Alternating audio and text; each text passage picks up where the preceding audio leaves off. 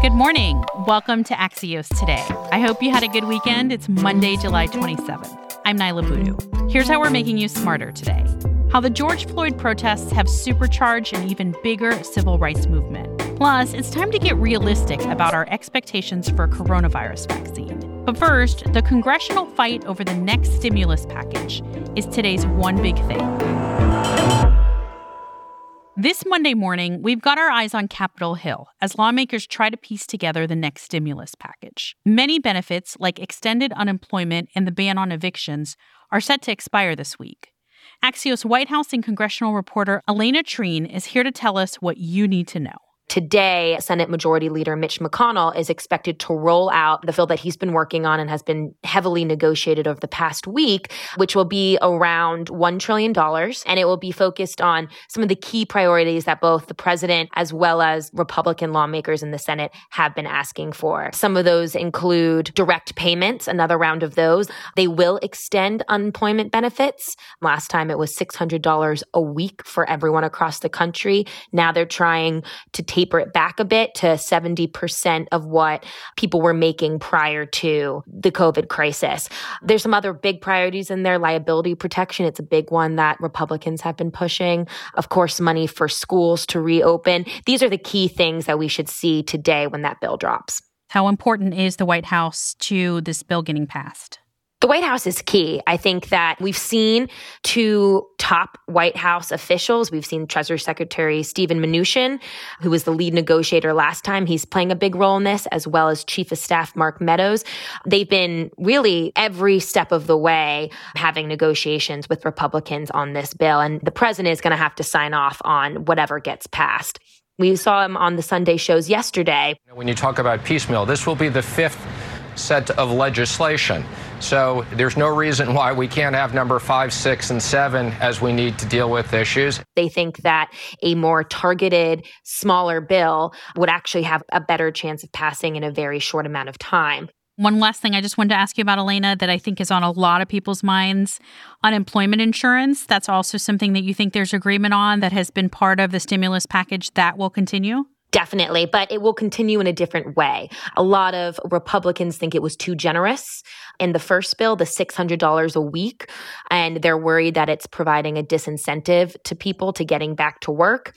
Democrats totally disagree, and they think that people need this money badly. We've seen the jobless numbers every week come out, millions of people out of work. There's definitely going to be an extension of some sort of unemployment insurance that will be helping people when this bill is in its final form. There's going to be a lot of twists and turns over the next week. What do you think are going to be the key sticking points here? I wouldn't pay too much attention to a lot of the back and forth, the money for schools, the money for more coronavirus testing, the extension of the Paycheck Protection Program. All of these things are going to happen. How to be smart about the negotiations this week? Don't get lost in the details or the dollar amounts, but pay attention to policies, at least until the final stage. Elena Treen covers Congress and the White House for Axios. We'll be back in 15 seconds with a reality check on the coronavirus vaccine.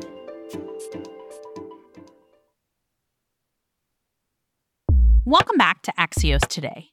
Everyone keeps talking about when we get a vaccine, but we wanted to do a little reality check here around what that actually means. Sam Baker is Axios' healthcare editor, and he's with me now. Hey, Sam, you were on last week talking about the Oxford vaccine getting to phase 3 trials. How excited should we be about the success of a COVID vaccine? The news last week was legitimately really great news. It's just that we need to be realistic about when we get a vaccine. The first vaccine across the finish line is probably going to be a product that gives you some, but not total inoculation. So it might keep people out of the hospital. It might prevent people from dying, but it doesn't knock out the infection, right? The coronavirus will still be circulating. That's one issue. The other issue is that both of the leading candidates of these vaccines require patients to get 2 shots. What kind of logistical challenges does that pose? To give you an illustration here, if you wanted to vaccinate all 300 million Americans, you need 600 million doses. It's going to take longer to manufacture more doses. We're going to need a really rigorous framework internationally to decide which countries get how many doses of the vaccine. And then domestically. Do we have a plan in the U.S. for who would get a vaccine first? Has that been developed? What experts will tell you is healthcare workers are going to get it first. After that, we don't really have a great framework in place, but there's a lot of people who are at a high risk for the coronavirus. More people than we're going to be able to inoculate in one fell swoop with one round of vaccinations. To use the infamous Alan Greenspan term, cautious optimism, how should we frame our expectations around this virus? I think cautious optimism is fair. What we've mostly proven so far is that these products are safe. Now we have to figure out, do they work in large numbers of people? So the biggest tests are the ones that are yet to come. And just because it has passed the previous tests does not mean it's going to pass these. The big picture here is a vaccine may not be a perfect solution that makes everything go back to the way it was. But if we can prevent more hospitalizations and deaths from the coronavirus, that in itself is a success. Sam Baker is the healthcare editor for Axios. The crises of 2020 have made it clear there are a lot of groups who have been left behind. But one silver lining is the attention some underrepresented groups are now getting. Axios media reporter Sarah Fisher has been talking to activists about how they're taking advantage of this moment. So 2020 has provided a cultural awakening because of three things colliding: the coronavirus, the Black Lives Matter movement, and the election.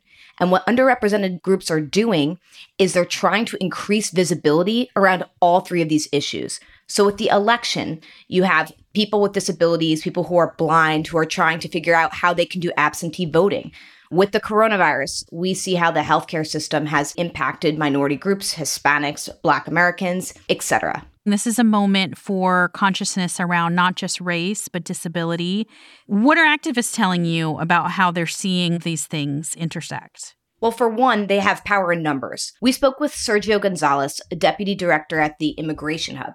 And one of the things I thought was really interesting is he said, when you have movements like this, it's when you're able to work together and across the space, meaning across the space of underrepresented groups. And he says that could be one of the silver linings of all of these crises in 2020. Between the lines, 2020 has awakened consciousness around race and civil rights like never before.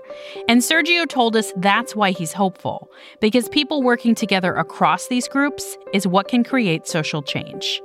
Sarah Fisher covers media for Axios. Before we end our show this Monday, the celebration of Congressman John Lewis's life began this weekend. Precious Lord.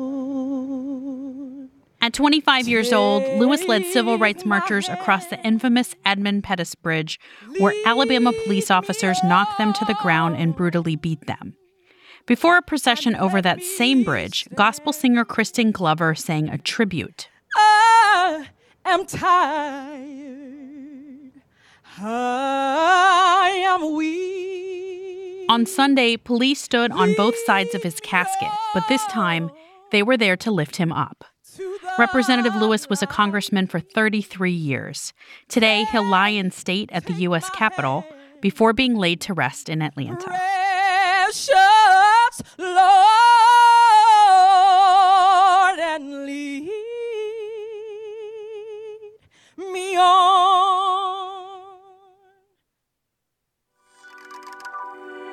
That does it for us today. You can reach our team at podcasts@axios.com or reach out to me on Twitter @NailaBoodoo. If you want more news before tomorrow, tune into our afternoon podcast recap. Thanks for listening, stay safe, and we'll see you back here tomorrow morning.